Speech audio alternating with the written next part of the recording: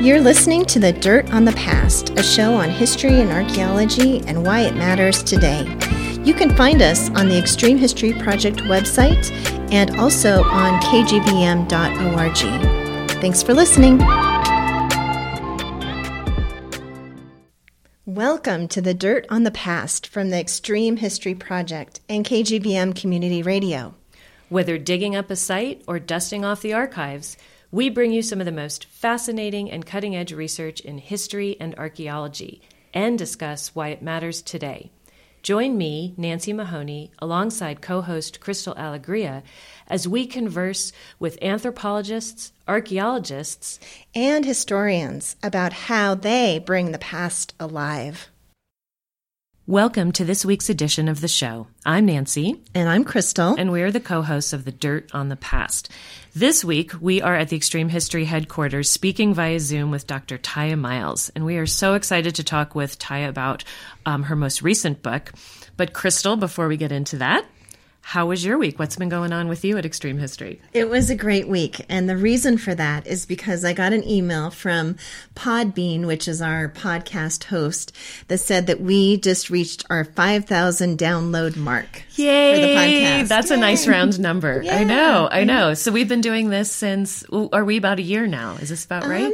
Maybe about a year, maybe a little less than a year. Yeah. Okay. Yeah. So we started, I think, last September. Okay. Yeah. So we're not quite there, but almost every week through the year, but we're up close to 40 episodes. Yeah. And yes. Yeah. And 5,000 downloads, which is pretty exciting. Well, that makes me feel good. There are at least a couple of people listening besides my family members, which is nice to know. And then this week, I think we finally got a break from all the smoke in the air too. Huh? I know. That's been really brutal. So it's been really smoky here in Montana. And the first couple days of this week were just awful. I mean, it was really bad. Right. But it's been raining and in like the, 50 degrees. It feels like we went from 90-degree summer to, winter. To fall. Yeah, really right away. quickly. Right in time for back to school shopping. So Mocha is filled with people all coming in, tourists and locals, which has been fun to see.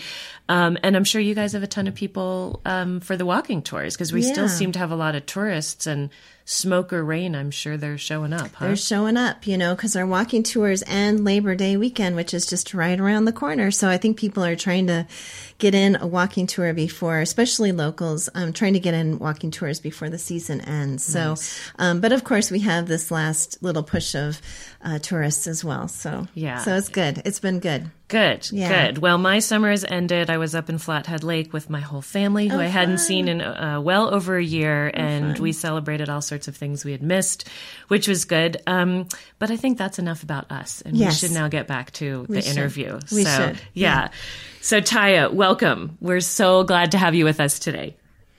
Thank you so much. I'm really glad to be here. And congrats on your 5,000th download. Thank you. Right. I think with you that you're going to bump us up quite a bit after this. So we're very excited. I want to start off by telling our listeners a little about you, Tiya. So Dr. Tiya Miles is a professor of history and the Radcliffe Alumnae Professor in history at Harvard University. She's also the recipient of a MacArthur Foundation Fellowship and the Hiett Prize in the Humanities from the Dallas Institute of Humanities and Culture. Dr. Miles is the author of several books, including The Dawn of Detroit, which won the Frederick Douglass Book Prize, among other honors, as well as the acclaimed book Ties That Bind, The House on Diamond Hill, a novel, The Cherokee Rose, and Tales from the Haunted South, which is a published lecture series. Her most recent book is All That She Carried, The Journey of Ashley's Sack, a Black Family Keepsake. Well, welcome, Tiya. And we always start off by asking our guests how they came to the field of history. So, Tiya, how did you make your way into this profession? Well, it's been quite a winding path, Crystal. When I was a little girl, I spent a lot of time with my grandmother, who was a wonderful storyteller, and she would talk about her time growing up in Mississippi and what it was like to have a family garden there. She also told some very distressing stories about racial coercion and violence there. And I took these stories to heart. At the same time, while I was a kid, I loved walking around my neighborhood and going into abandoned houses. Oh boy, I'm sure your mom wasn't super excited about that. My mother did not know this. My grandmother did not know this. But I would there were plenty of them. And I would just make my way in and look through the rubble and, find really old shoes from the early 1900s. And wow, that's neat. Think about who lived there and what their lives were like. But I never associated the storytelling or going into these old homes with history or with anything like the historical profession. When I was in high school, I was not a fan of history. This is probably terrible to say, but I disliked my U.S. history courses in high school. I thought that the material was cold and rigid, a little bit boring.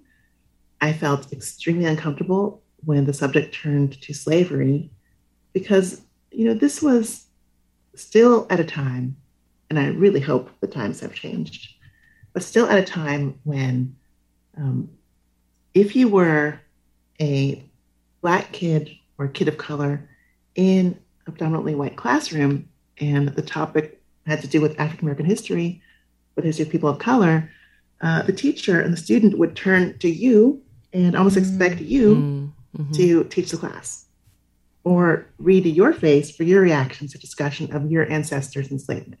That was my experience of high school U.S. history, and I really disliked it. How uncomfortable. Yeah. It was very uncomfortable and worse than uncomfortable. So when I got to college, I studied literature.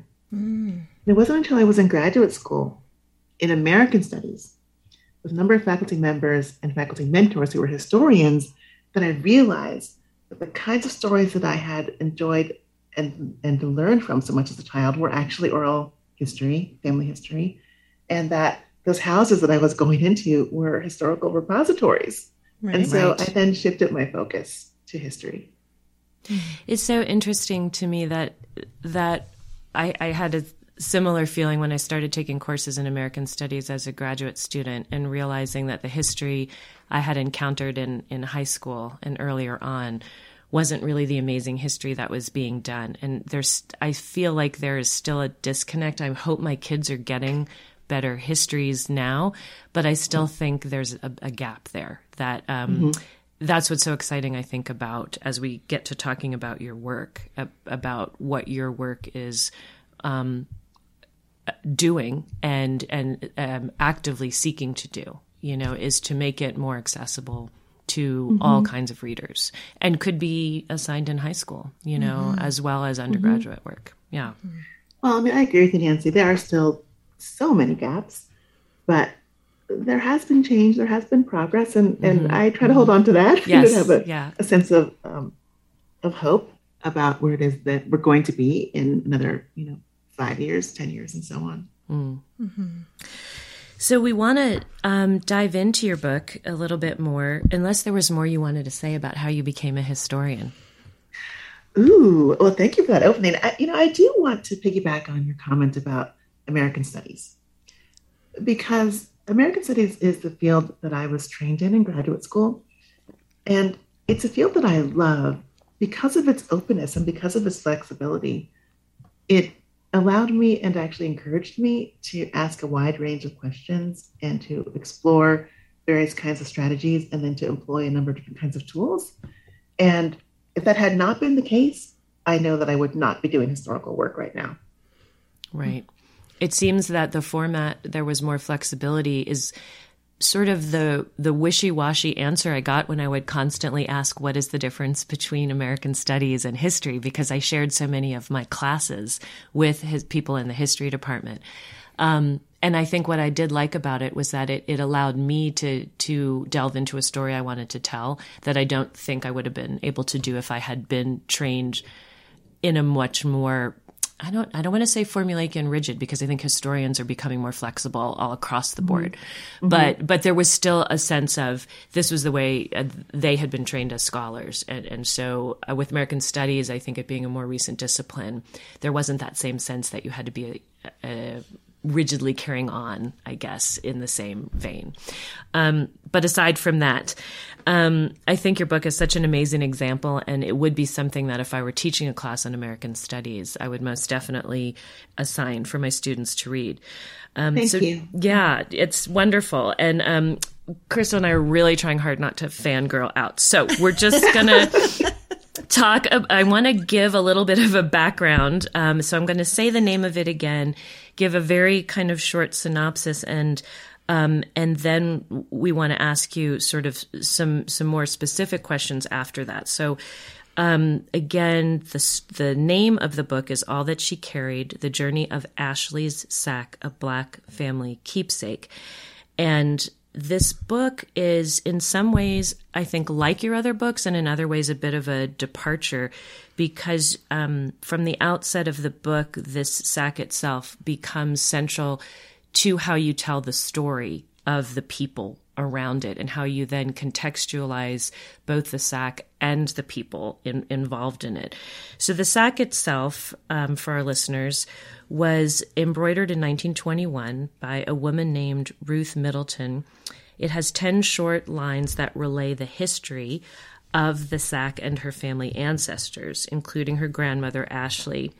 Nearly 70 years earlier in South Carolina, Ashley was just 9 years old, and she was handed that sack by her enslaved mother, Rose, as she was about to be sold. In the sack, Rose had placed a folded dress, 3 handfuls of pecans, and a braid of her own hair, and then told her that she loved her. So Rose's words, what she said to Ashley as she thought she might never see her again, were recorded in stitches on the bag by her then descendant, her great-granddaughter Ruth. So I just want to read then what Ruth stitched onto the sack. My great-grandmother Rose, mother of Ashley, gave her this sack when she was sold at age 9 in South Carolina. It held a tattered dress, 3 handfuls of pecans, a braid of Rose's hair. Told her, it be filled with my love always. She never saw her again. Ashley is my grandmother.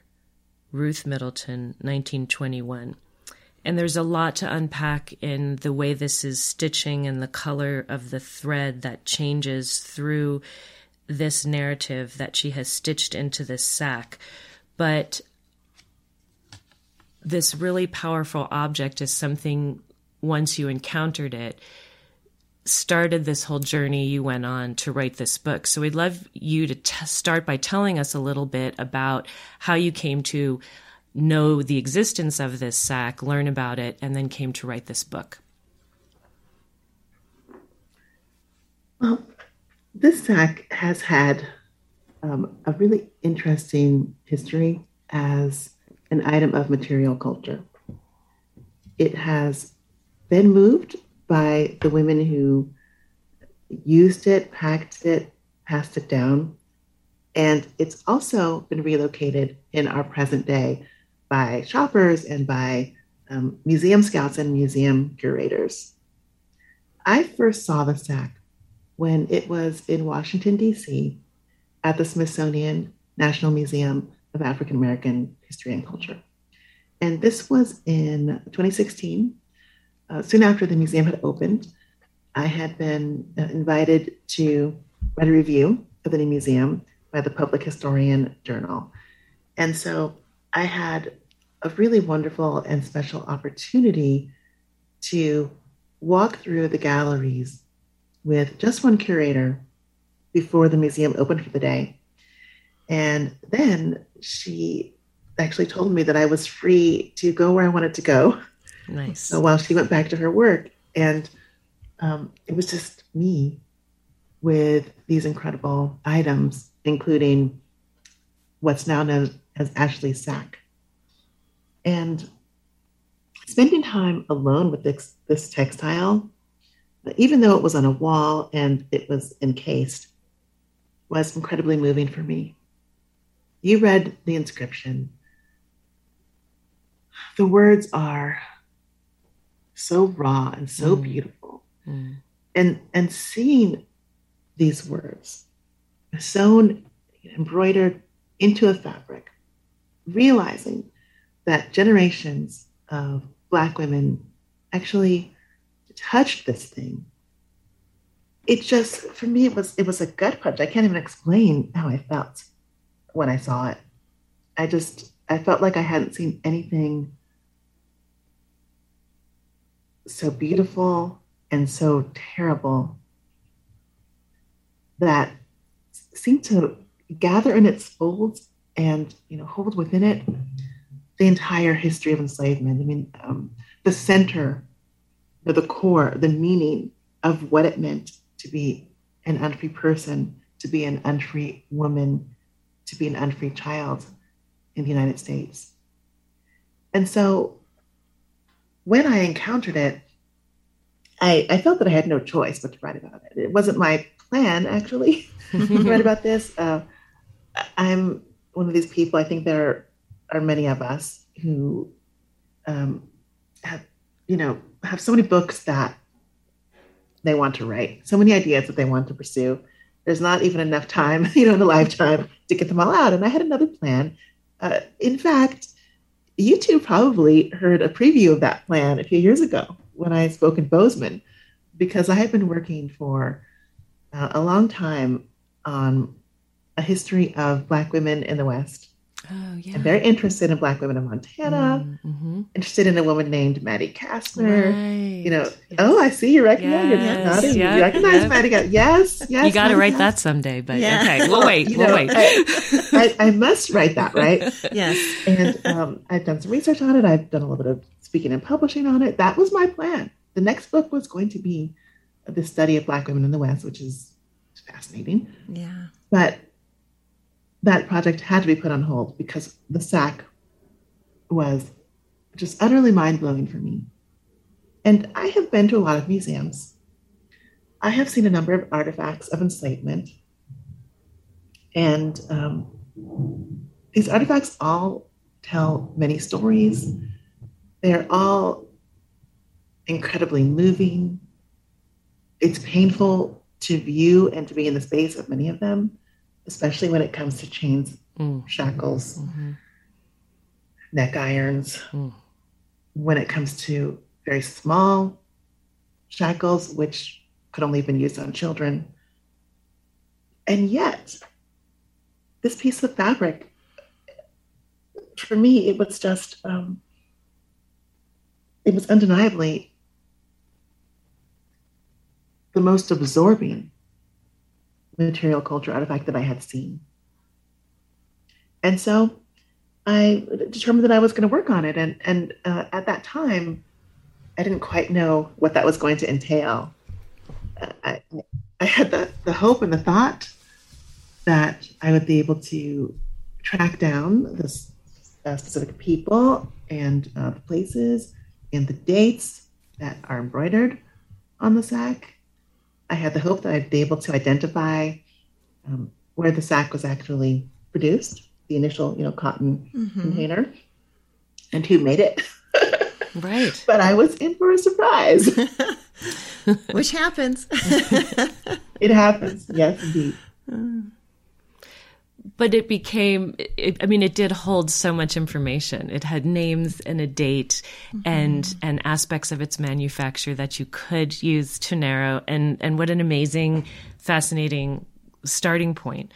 I have to say, there is something about this particular object. Obviously, you were talking about how visceral it is, and in trying to think about why it's different from some of the other objects. I think your book goes into that really well, but just to sum up, I think for, as a woman, as a mother, any of us sitting in this room, the thought of, and the story is told just with not a spare word, on there. It's just so straightforward, but just, that there was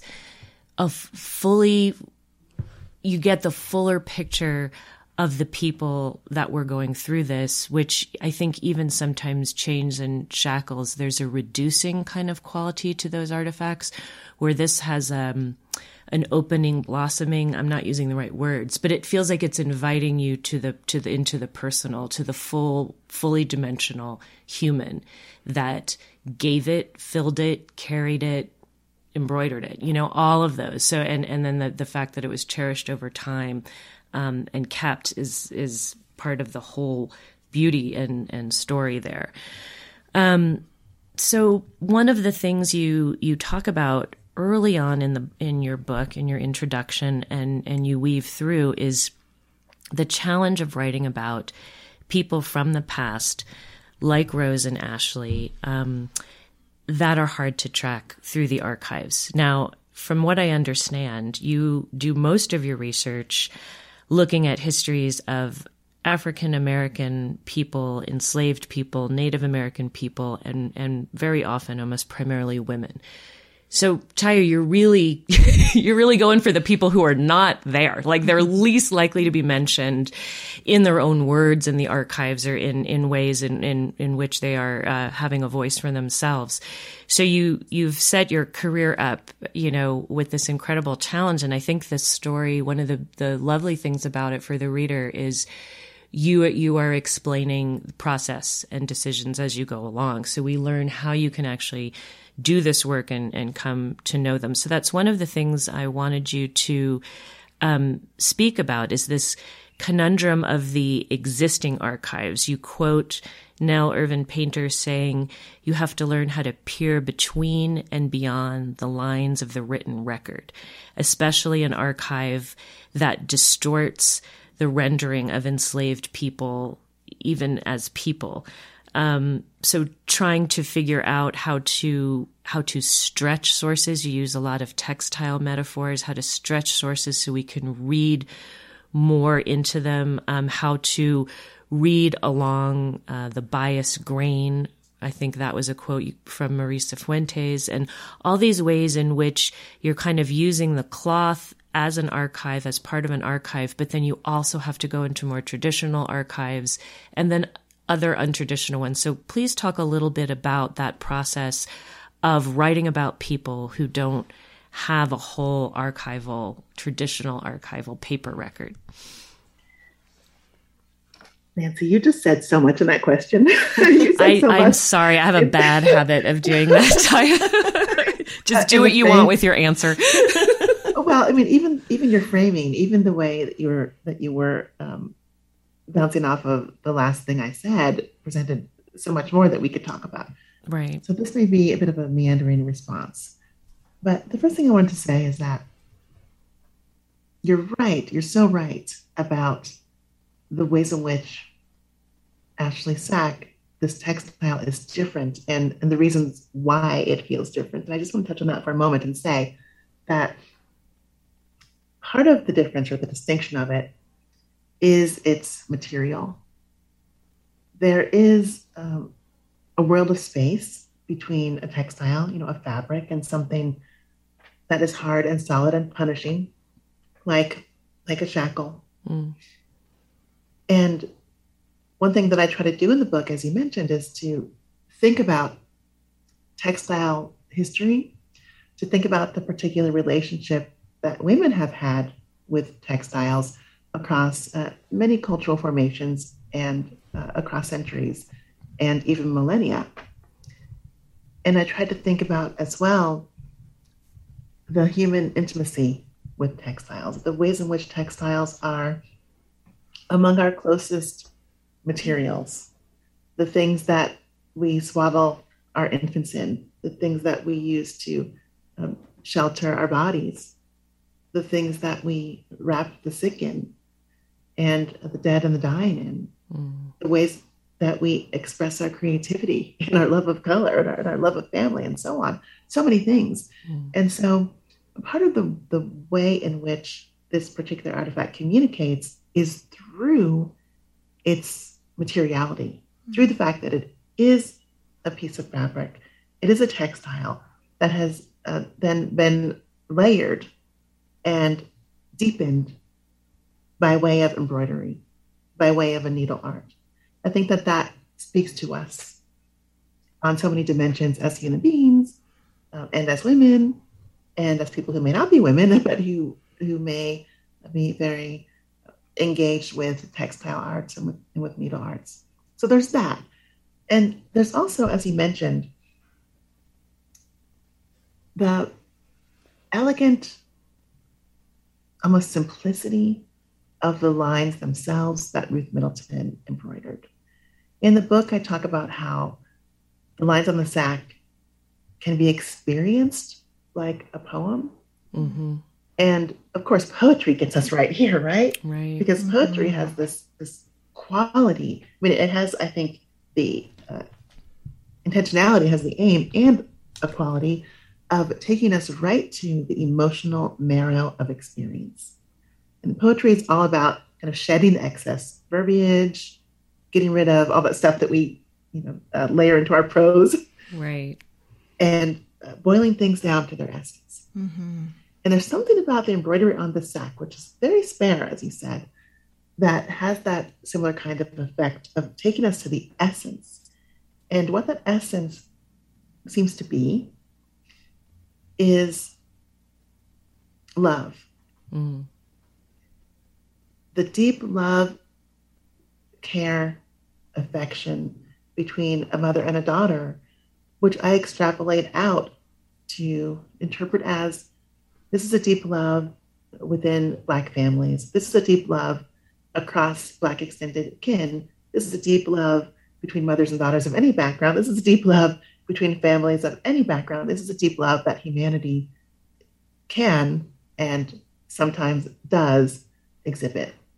And so the sack manages to do all of these things, partly because of its material, partly because of the structure and the form of Ruth Middleton's embroidery, and partly because of what it tells us that it is about. Because the sack is a source, and it becomes the primary piece of evidence that I have to work with in this book.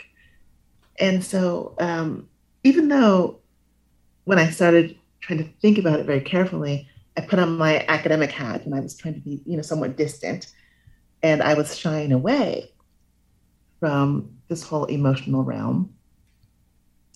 Love clearly is what Ruth Middleton was thinking about.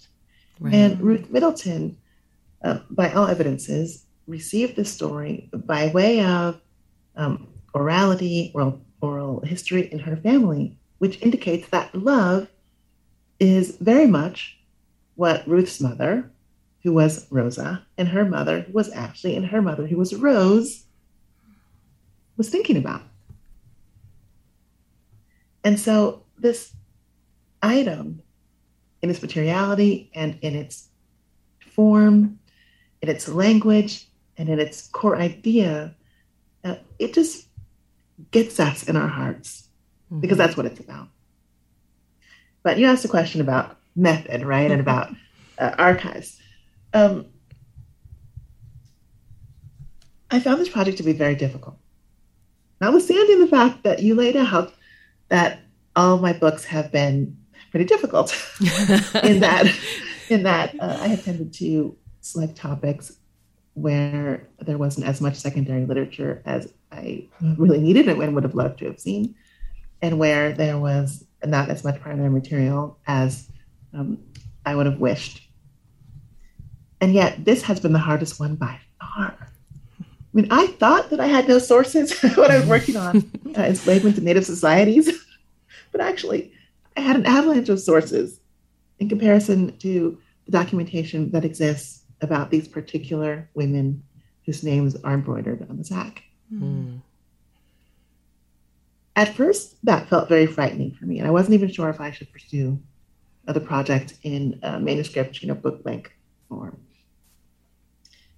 But it was so compelling that I couldn't turn away from it. And in the end, I feel that the challenge of the artifact, the paucity of sources, made the work much more illuminating, because it forced me to be creative in a way that I had not been before in my work. It forced me to learn about new questions and new approaches, particularly within material culture studies, kind of leaning into art historical studies and maybe just a tad little bit of archaeological, just a tad archaeological studies. And it also really compelled me to write this book in a different way. I was not going to be able to write a book that said, this happened, that happened, and this happened. See footnotes 5, 6, and 7. Right. Yep. Instead, I had to write a book that was more about, this is what this act means. This is what we can perhaps come to understand about Black women's experiences, about enslavement, about women's experiences, about human experiences by way of SAC. This is how we can begin to think about approaches to projects like these, which really must be done.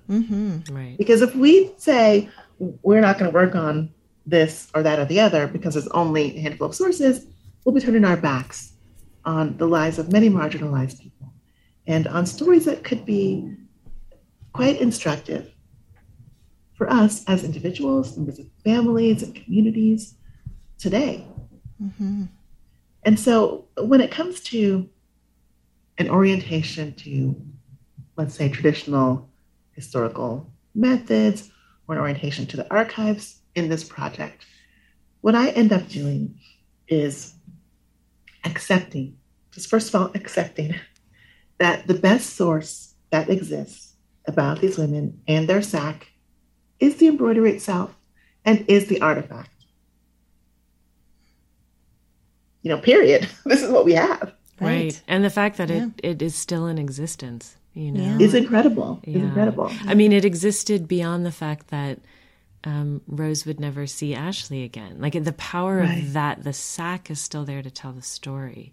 You know, and you have to tell that story with a certain amount of emotion and reverence. You can't not lean into that. But I have wondered how it must feel as a historian with an academic career to make that choice, which I think you did bravely and well. But I'm sure that you had a lot of thinking about it and talking to people about it. Yeah. You mean to make the choice to tell the story? Yeah, to tell the story and to I think in some ways include your own, choices about how to tell it in the story itself. Yes. Well, it was a journey. I mean, one thing that I have always done in my work is to show my work. That is to try to do thick footnoting, to try to point within the text itself, to try to point to what it is that I'm asking and how it is that I'm approaching and trying to answer those questions. And I've done that because I was always working on subjugated groups, right? Without as much documentation about them as other groups have. And so it was always important to say, this is what I'm asking, this is how I'm speculating, this is what I think, but here's how I got there. So you can go back and double check me. Maybe I got it wrong. Please double check me. Yeah. And please see the material for yourself and for yourselves. And that has been, I think, one of the most important aspects of my own process in the past. When I was working on enslavement, Black enslavement in Cherokee society, I knew that I was conducting the research and the writing in kind of a tense political environment. Right. There was a lot of conflict and debate at the time about whether or not descendants of Black people and Afro-Cherokee people who had been enslaved by Cherokees should have full citizenship in the Cherokee Nation today. And people were aligned on both sides, and they felt very passionately about their perspectives. So I knew that I was writing into a fraught political nexus. And in order to make the kind of contribution that I wanted to make as a scholar and to help, if at all possible, to bridge that divide, I had to be transparent. I had to show people what it was that I thought I was doing and how it was that I was arriving at my conclusions. And that proved valuable. And so I've always done that, and I did that in this project as well. Your voice comes across as confident and clear and open, but not authoritative. And I find the authoritative voice is the one where you do wonder, you do, and it sounds like it's just telling you how it is, whereas you're showing us and bringing us along. But there's a clarity and confidence also to your prose that it doesn't make anybody, you're not leaving it up for debate. You are saying, you can go check me, but you're not saying, we can't tell. You're saying this we know, and this we can do some informed speculation about, Mm-hmm, mm-hmm. Well, I try to present my interpretations and present the evidence in a way that is open. I mean, I do the best thinking that I can do, but I open it up because I'm one person. Mm-hmm. Even though I've been influenced by many other people, many conversations, and I've been very fortunate in that regard. Mm. We build knowledge together. Mm-hmm. We as researchers, as authors, as leaders of historic tours, as readers, as participants, as site visitors, we build that knowledge together, and there has to be an openness of exchange. Otherwise, we get nowhere. And we actually, I think, can exacerbate feelings of distrust or resentment if we present material in a way that feels like this is what it is, period. Right. And so I do try to write in that kind of voice. Well, I don't even know if I try. I think that's just kind of who I am. Mm-hmm. I think that's who I am as a scholar and as a writer. But I do want to just push back on one little bit of something that you said, Nancy, and that is sometimes I do not know. And I say, I don't know. We don't know. Mm-hmm. I'm not sure. Mm-hmm. This is what I have done to try to, track that line of thinking down, or what I've done to try to dot the I's and cross the T's on that. Mm-hmm. But in the end, I couldn't find it. Or in the end, it has not been found by other scholars. And so we're going to have to move into a realm of speculation. We're going to have to give it our best shot using the contextual information that we can bring to bear on the question and on the issue. Yeah, and I think using that contextual information was what was done so well in this book, because it really expanded the story out so much farther than if you had a story that had so much more primary sources to utilize. So that expansion is where the beauty is, and where it is so fascinating to readers to read about things that you probably wouldn't go into if there was more sources to document, and really expanding that context. And so, in this book, that's what you did with those lines of this that are embroidered on the sack. You just really you did a deep dive into them, and you really took the theoretical magnifying glass to each of these lines, to each of these items that were in the sack. And I love that part of the book. You talk about the 3 handfuls of pecans. And, oftentimes you would just read that and kind of move on and say pecans. Okay, there were some pecans in the sack. But there's so much to these pecans that are in the sack, And so you really do a rabbit hole. You go into a wonderful rabbit hole on these pecans. And you do that with everything that was in the sack, the dress, the braid of hair. And you give context to this time and this place. You give us so much more information about the life of Rose and Ashley, but also the life of the people who were living in their realm, in their shoes, in their world. And so to me, that was just amazing. Can you tell us a little bit more? And you've talked a little bit about this process, but can you talk a little bit more about that process and about your decision to kind of write the book this way? Well, thank you, Crystal, for what you said about those passages of the book. The things that Rose packed really are the core. I mean, they're the gold of the story, including love, which is listed by Ruth as one of the things that Rose packed into the sack for Ashley. And so it made sense. It seemed logical, reasonable, and right to begin with those things and to see what they could tell us, especially within a context of sparse sources, where this is what we have. We know that Rose got her hands on some things, and we know that she felt a powerful emotion, and we need to start from there. And so I took each of these items and tried to think about them and tried to research them. So in thinking about them, I just imagined them in front of me and just tried to in my mind, pull them in different directions and see what could become more visible, or identify the kinds of paths that I could take to understand the items better and thereby understand Rose and Ashley better. And even Ruth, who, as the storyteller, who sewed this family story onto the sack generations later, she made choices. Mm-hmm. She chose to remember that there were pecans. Mm-hmm. But 3 handfuls, too. Yeah, like exactly. you have such a visual of her going back 2 more times to get 3 handfuls into the sack. Yeah. Mm-hmm. Yeah. And so with the pecans, and I never expected that I would become so involved with pecans or nut trees. Yeah. But with the pecans, I think that we can learn so much about Rose's ingenuity. Mm. And by way of the pecans, I was able to arrive at a point where I could speculate with some degree of confidence. I feel that this is right, that Rose was probably a cook.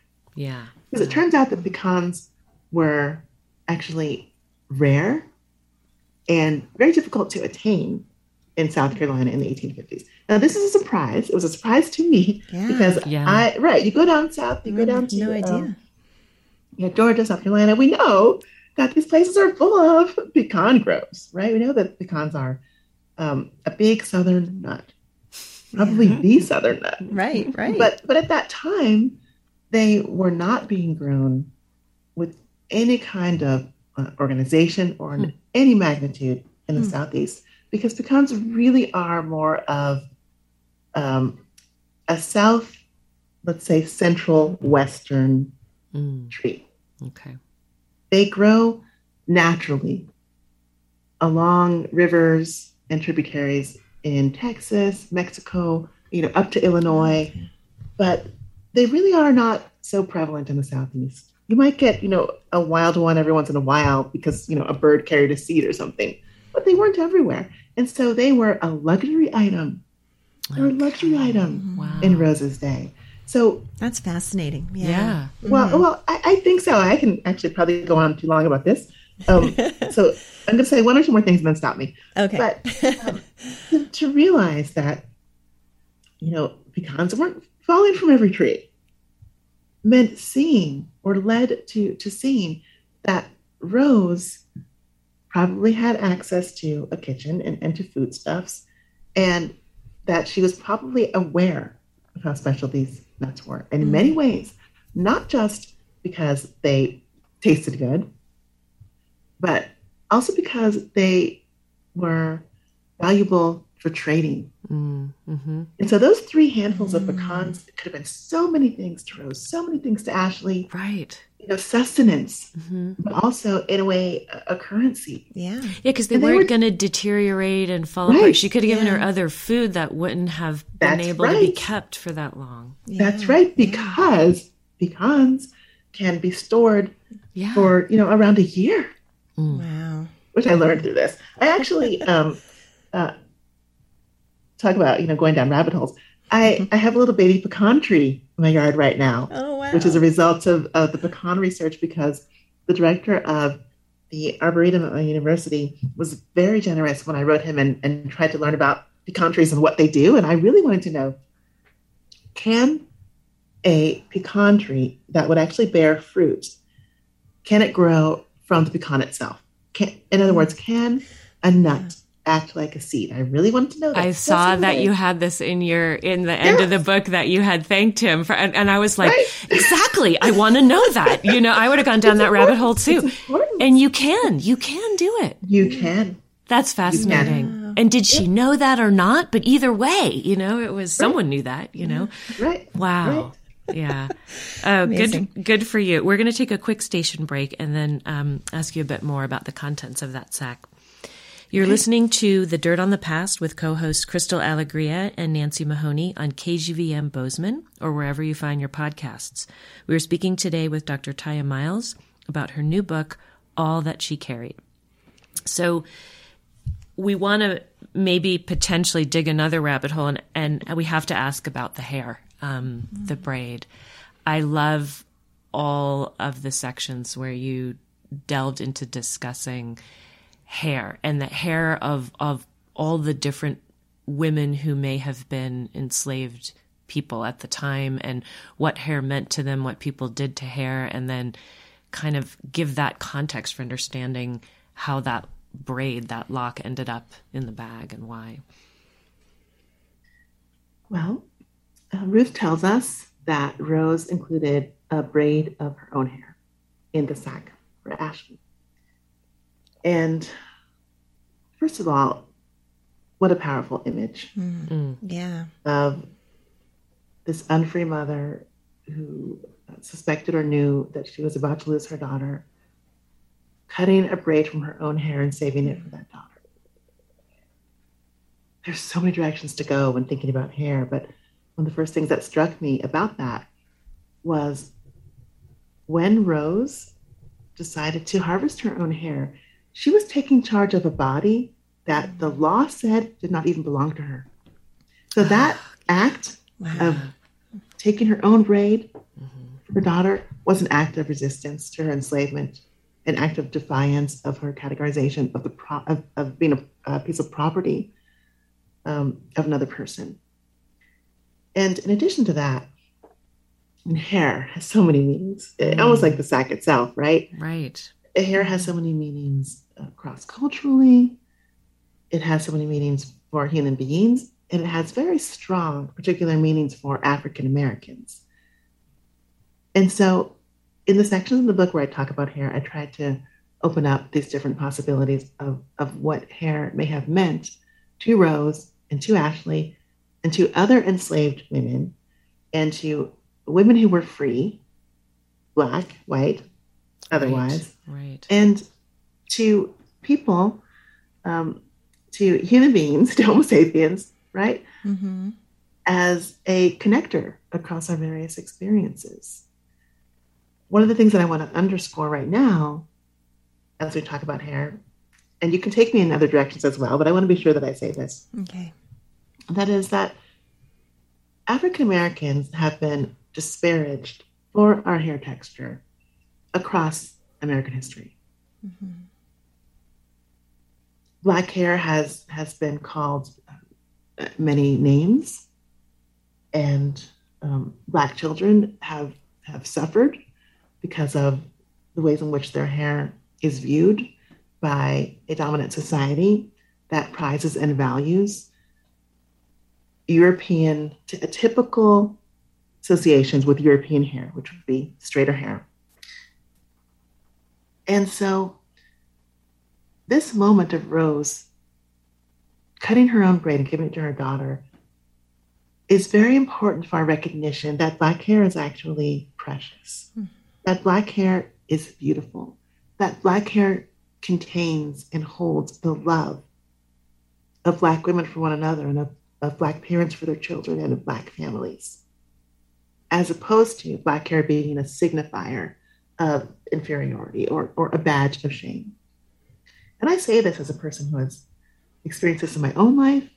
I'm the mother of Black and Native American children who have very curly hair. And I have seen them, even in our moment, experience uncertainty, discomfort, and even shame, which is horrible, which is awful, which makes me so angry. But even shame because of the way in which others respond to their hair. And so for me personally, it's so moving, it's so powerful that Rose gave this hair to her daughter and that we can see this braid as a signifier of beauty. And so there are images in the book of contemporary Black artists. I'm so glad you included these, Tiya. They're beautiful. Yeah. I think they're beautiful too. These artists completely reimagined hair in much the way I think Rose's act did. And they hold up Black hair, kinky, dark hair, as pearls. Mm-hmm. And I think that this hair is a pearl. Rose's braid is a pearl in this story. It's absolutely beautiful, so meaningful, and possibly even magical because of the African-inspired and influenced religious beliefs that many enslaved people had about the way in which hair could represent a person and could be used in religious ritual, in the creation of charms or talismans that could protect a person from the abuse of their enslavers. And so we don't know whether or not Rose intended this braid of her hair to be religious or spiritual in its effect, but we do know that enslaved African Americans used hair in that way, and she may have been doing that as well, which adds a whole other dimension to the meaning of hair in the sack. Mm-hmm. I was just horrified at the parts where you were discussing how hair would be shaved back as punishments. The thought of, I'm still traumatized by the fact that my mom gave me a Dorothy Hamill haircut when I was in 4th grade and ruined my social life for like 10 years. But no, it like just to have somebody remove this part of your body and identity, and knowing that also in the parts you included where that was one of the few ways that women could, on Sundays, if they were given that day off, express their own identity and artistry in the hair and the way they were arranging and doing often very intricate things, and then even the fabrics that they may or may not put over it. But it just there's so many layers of meaning. And to know that it was in there, I so wanted you to find it somewhere, but that wasn't going to happen. But I just think it was so wonderful to contextualize that whole, I feel like you followed it out everywhere it could go. And I think that's such a valuable thing in the present, right? Which is something we always talk about, Crystal, for people to understand. You have to understand that history in order to understand, even as you're saying, what's going on with your children today, Yeah. Well, maybe the braid is out there somewhere. Maybe it will be found at some point and be associated with Rose and Ashley. We don't know. We don't know what will be uncovered. But one thing we do know is there are hair cuttings that are saved all across this country and all across the world. I've come across these pieces of hair in archives. It's always very interesting, very, very moving, and even startling to come across them. Historian Jill Lepore has written about this when coming across, a lock of hair. And so even if we don't have Rose's hair in front of us, we can, many of us find hair, see hair that has been preserved, and we can ask these questions about what it meant to the people who clipped their hair and who gave that hair as a gift, as a love offering to other people. It almost, that seems to have a very amazing universal. There's not a whole lot of things that cross cultures as profoundly as the lock of hair as a token of love and remembrance, That's one of the things that oh, excuse me, Nancy, I got so excited that I jumped over you there for a moment. But one of the things that I love about the hair, and this connects to your point of universality, is an observation that Sonia Clark made. And Sonia Clark is a textile and fiber artist. She's one of the artists whose work is highlighted in the book. She works with hair all the time as a fiber, as sort of a thread in her art. And I had a chance to interview her, and she said that she adores hair. It's one of her favorite materials, partly because it holds human DNA. Mm-hmm. So it is literally a connector, through families and across humanity.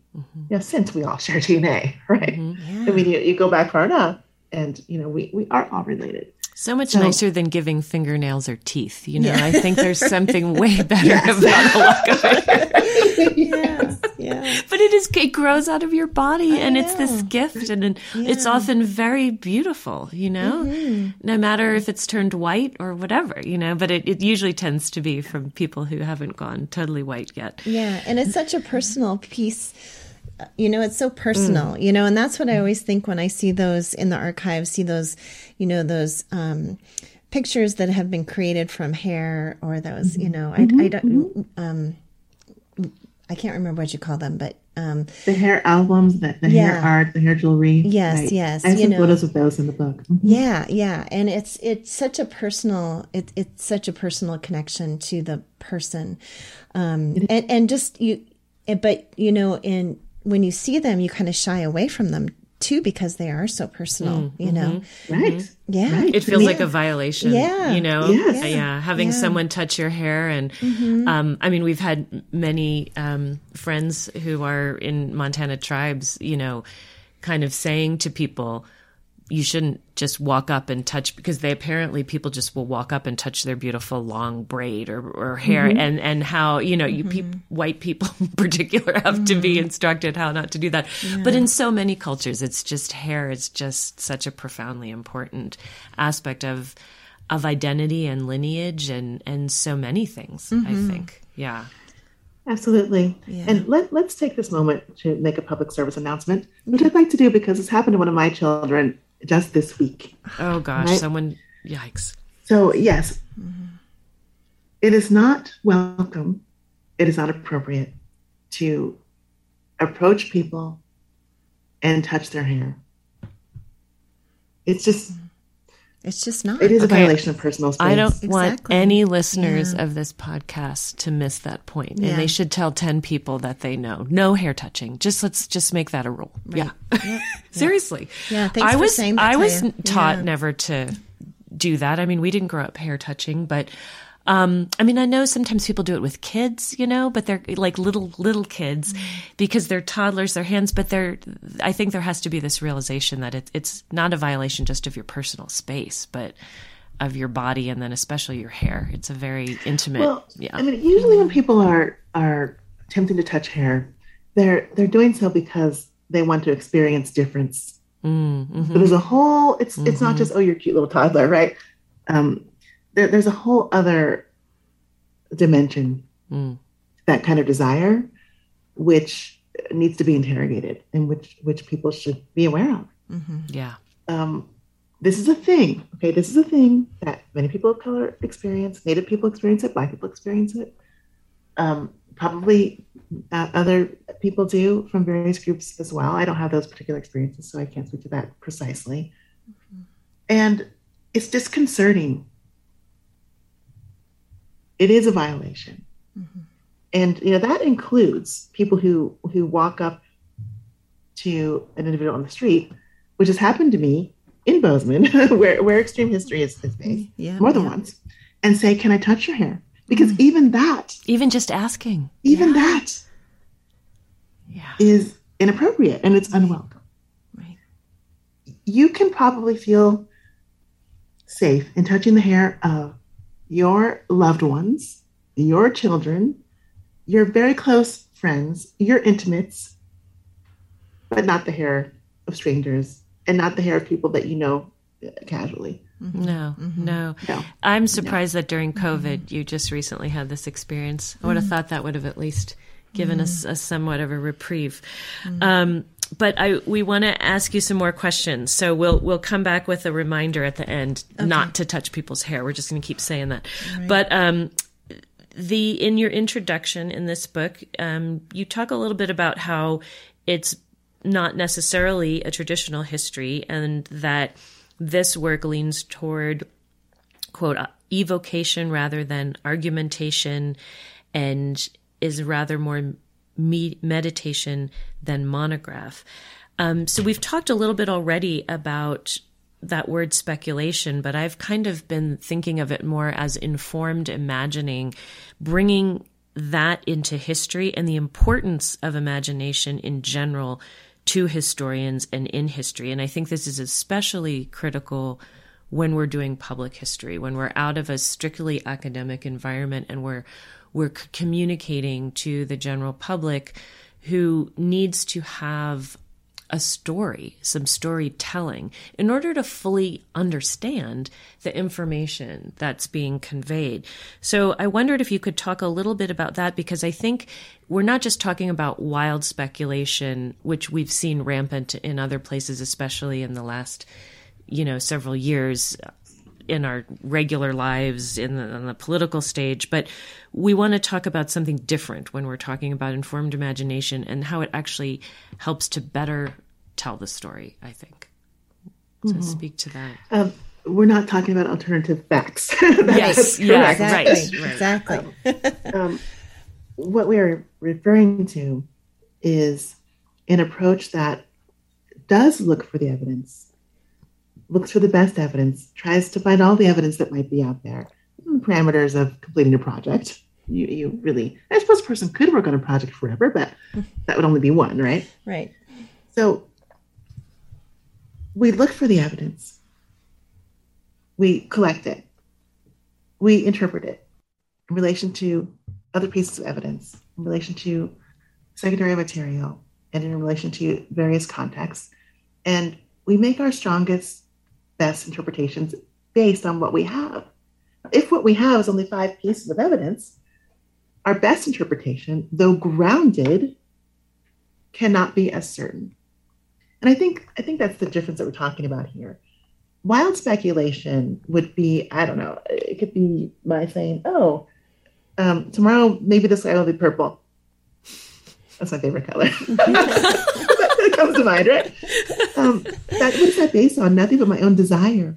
That's not what we're talking about. Right, exactly. We're talking about grounded interpretation, which also brings into the process a creative approach to thinking about the sources, thinking about what can even count as a source, and an imaginative approach, which is willing to say, all right, I don't have a piece of paper in front of me that tells me what Rose was wearing on the day that she packed the sack.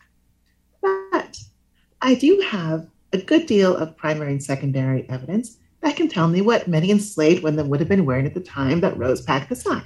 So let me marry those pieces of evidence with the scenario that we know Rose experienced and try to imagine what that moment was like for her. So it's a grounding in evidence, a grounding in sources, a grounding in material that is at the same time willing to take a few steps back, a few steps away from those central pieces of evidence to try to paint a scene, to try to fill in gaps in a way that can support a story. Because I think you're right, storytelling is so important. And it's important for all of us. It's important for us as people. We seem to be storytelling and story hearing creatures. Absolutely. Yeah.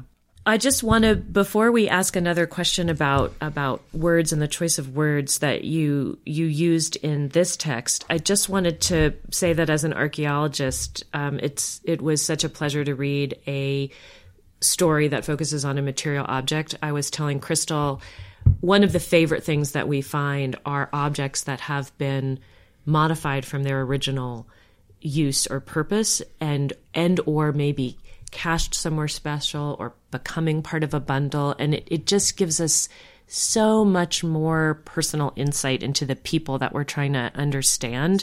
And for me, just thinking that this sack existed for so long until, from the 1850s till 1921. And then once Ruth embroidered it, it became an entirely different object altogether. I mean, it's the same, but it's absolutely not the same. And I think that's part of the power that hits me. And I'm so glad it's found a home where it'll be preserved.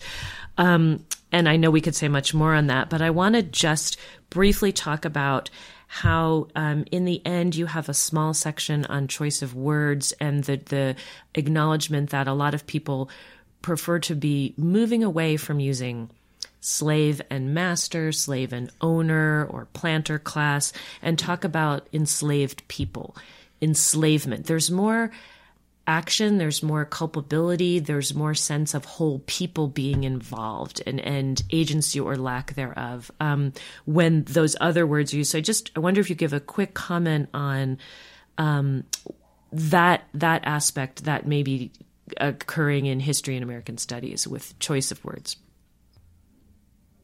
When I was in graduate school, I read a number of books that talked about African Americans as Negroes. And those books were acceptable at the time that they were being published. In fact, many of them were path-breaking books that really opened up the humanity of Black people to readers who were not aware of that humanity. Those readers would not have included Black people who have always been aware of our humanity, right? But those books were making great strides in the fields of U.S. history. And yet their language, when we see it now, feels antiquated. It's definitely uncomfortable. And that same kind of shift in the language that we feel is appropriate or inappropriate, that we feel is fitting or not fitting, explanatory or non-explanatory, has been happening over the last decade or so. When I first started writing my dissertation and my early books, slave was commonly used as a way to refer to the people who were held in captivity. But over time, that language has been really criticized and put under the microscope for the way in which it is sending unconscious, perhaps, messages around the people who are being discussed. And a lot of this pushback came from readers. It came from everyday people. It came from people who were going to museums and historic sites and were saying, hey, I don't appreciate having my ancestor called a slave. Mm-hmm. My ancestor was instead a relative or a craftswoman or a boatsman. I mean, mm-hmm. There are so many different ways in which individuals experience their lives and live their lives that the language of slave not just doesn't capture, but it undermines, it obfuscates those dimensions. And so in our writing, those of us who are in slavery studies are working to move away from the kind of language that can convey messages that we don't intend. And slave is one of those words. When we see the word slave, when we hear the word slave, we imagine a servile person. We imagine a person who is reduced to their captivity. Well, that's inaccurate. Mm-hmm. And it is unfair. It's taking away that person's full humanity. And it makes it harder for us to understand their lives. And we see the shift happening in many kinds of areas and with regard to various terms. So the scrutiny that is being applied to slave is also being applied to plantation, mm-hmm. because the word plantation tends to have a romantic connotation associated with it. Right. And so I think in the book I talk about my relationship to these various terms and to the language, and I try to make a case for why I sometimes use enslaved person, and I sometimes use slave. Mm-hmm. And how when I do that, I'm attempting to kind of shift perspective and to render the full agency and the full humanity of individuals at the same time that I'm recognizing that there were people in that time who absolutely viewed Rose as a slave.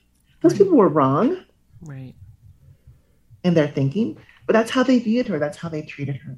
Mm-hmm. And in the book, I try to find a way to do both, to kind of shift those lenses so that we can see Rose as an enslaved woman as someone who was so much more than her captivity, but also recognize that her owners, most likely Robert Martin and Serena Milbury Martin, did see her as a slave. This is the reason why they felt that they could sell her child out from under her. Mm-hmm. Oh, it's still hard for me to get my mind around how you could be a mother in those times, and you capture that very well in this book. But Crystal has our last question here for you. So thanks, Tiya, for that section of the book, because I think it's so important that we look at words and use words in the way they should be used. Words have a lot of meaning and importance, so that's great. And this is a hard history, as you just said, Nancy. This is a hard history, and hard histories are what we talk about in extreme history, what you do in your work, Tiya. A lot of times there is light in these histories as well. I just want to say that. And I think, and I'm quoting you and saying that, and that you do find some light in these histories as well. But it is hard history, and hard history has been in our public discussion recently, around the idea of critical race theory. And there's been a lot of pushback against telling these hard histories. So as public historians, how can we help our colleagues, but also the public, get through this time and navigate these conversations that are so important to have to help our nation better understand the importance of learning, knowing, and talking about hard history, because it's imperative that we do? Mm-hmm. Well, I want to start with your comment about light. Okay. There is light in this history because there is light in human experience. And I think it's our job to find it. It's our job to tell the truth, right? Right. We don't want to live in the world of alternative facts. That's fantasy land. Right. We must tell the truth. But part of that truth is love. Part of that truth is hope. Part of that truth is the way in which people have been able to carry on despite adversity. And yes, we do live in a moment when there is so much political division, and when, unfortunately, the studying and the teaching of these difficult histories really has been not just caught up in that division, but used as a weapon. Mm-hmm. Exactly. Mm-hmm. Yeah.